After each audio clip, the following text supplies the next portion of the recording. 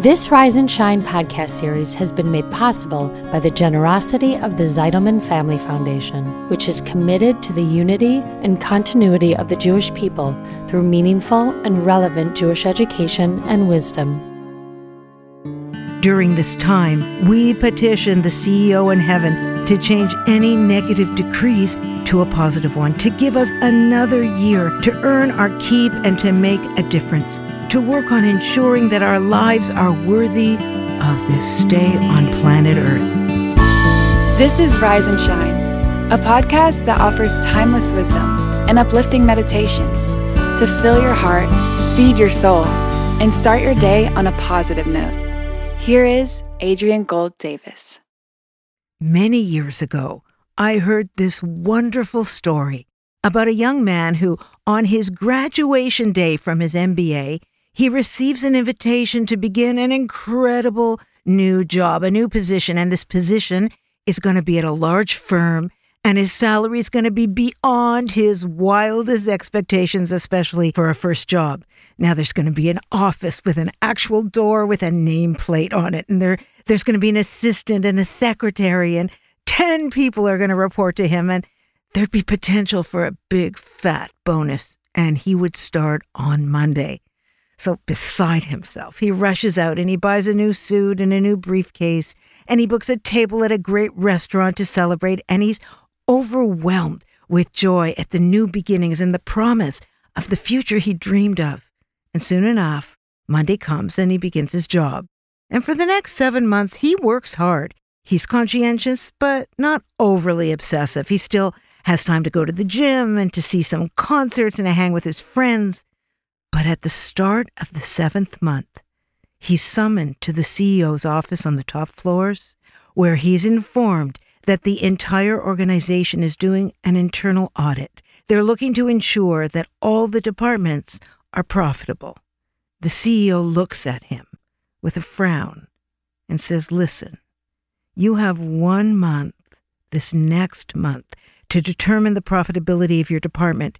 It appears that some of the departments are not performing and may actually become redundant. You have access to all that you need to do a full cost-benefit analysis, but if we find that you're in the red and you've overlooked this, well, both you and the department itself are at risk." So the young man agrees, and he hurries out of the office. He's stressed, but he's determined, and he begins slowly. He's looking through the books and the past postings and the deliverables, and he checks over the salaries and the benefits for his 10 employees. And he works during his lunch hour, and he doesn't take a dinner break either. And to his horror, within a week or two into this month, he sees clearly that while he thought he was doing a good job, his department is seriously behind where it should be, and they're not in the black. And he also realizes that he still has 2 weeks to try and plug the holes, to cut the costs, before he has to report back to the CEO. And so that's what he does. But soon the month is up, and he's called back upstairs.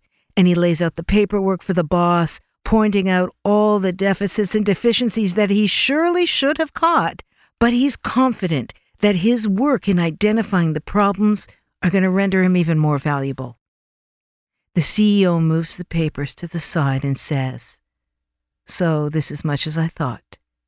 This department and your management have lost us quite a bit of money, and it's not recoverable. I'm going to have to replace you immediately." The young man stands and says, "But who better than I to repair the damage as I've identified it, and I understand it most clearly because of that. And if you hire someone new to replace me, there's going to be a whole other learning curve till they're up to speed.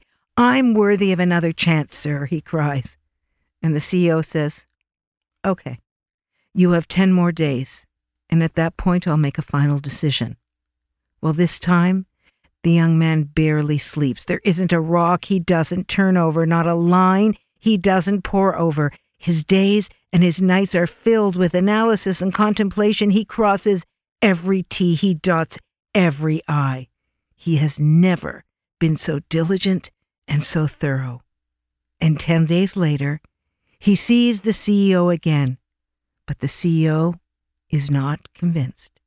"I am sorry," he says, but you have not been a profitable investment in my firm. I will have to relieve you of your position." But by now, the young man is practically in tears. He looks up at the CEO and he says, "Dad, you can't fire me. I'm your son. What will the other employees think if you do that? Besides, I know that you love me. Please, please give me another chance. Daddy, please." Yes, the CEO was his father after all. I mean, how was he going to get a job like that the first day out of college? Well, this story is clearly a metaphor. It represents the rhythm of the time leading up to Rosh Hashanah and Yom Kippur, the month during which he got the chance to examine his performance represents the month of Elul, which precedes Rosh Hashanah. Elul is when we do a fearless and thorough moral, ethical, spiritual, behavioral inventory of ourselves. Are we a profitable addition to the CEO of the universe?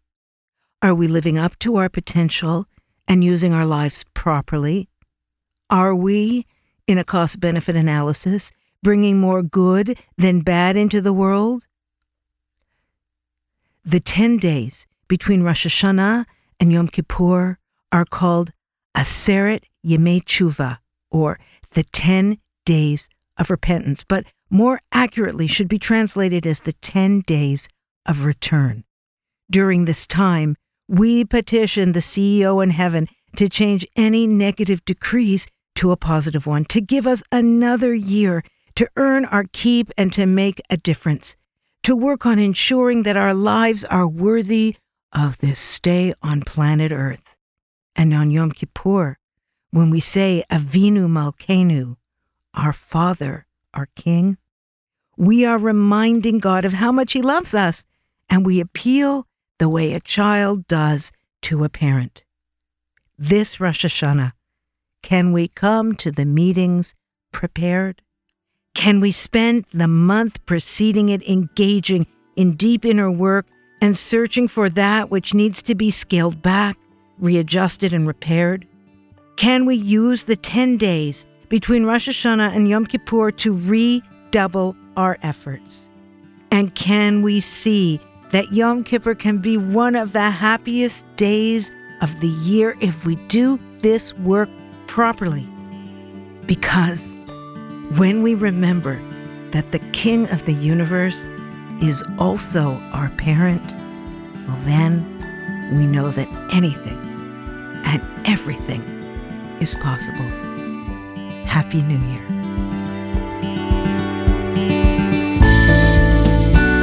Thanks for listening to Rise and Shine. Don't forget to rate, review, and subscribe to Momentum Podcasts on Apple, Spotify, or wherever you get your podcasts. Join Adrienne again next time for more timeless wisdom and uplifting meditations that fill your heart, feed your soul, and start your day on a positive note. This podcast was sponsored by the Zeidelman Family Foundation. Spread the wisdom. Inspire Jewish individuals around the globe by supporting Momentum's podcasts. To sponsor, contact podcast@momentumunlimited.org. You're listening to a Momentum podcast. For unlimited inspiration, wisdom, and empowerment, visit momentumunlimited.org.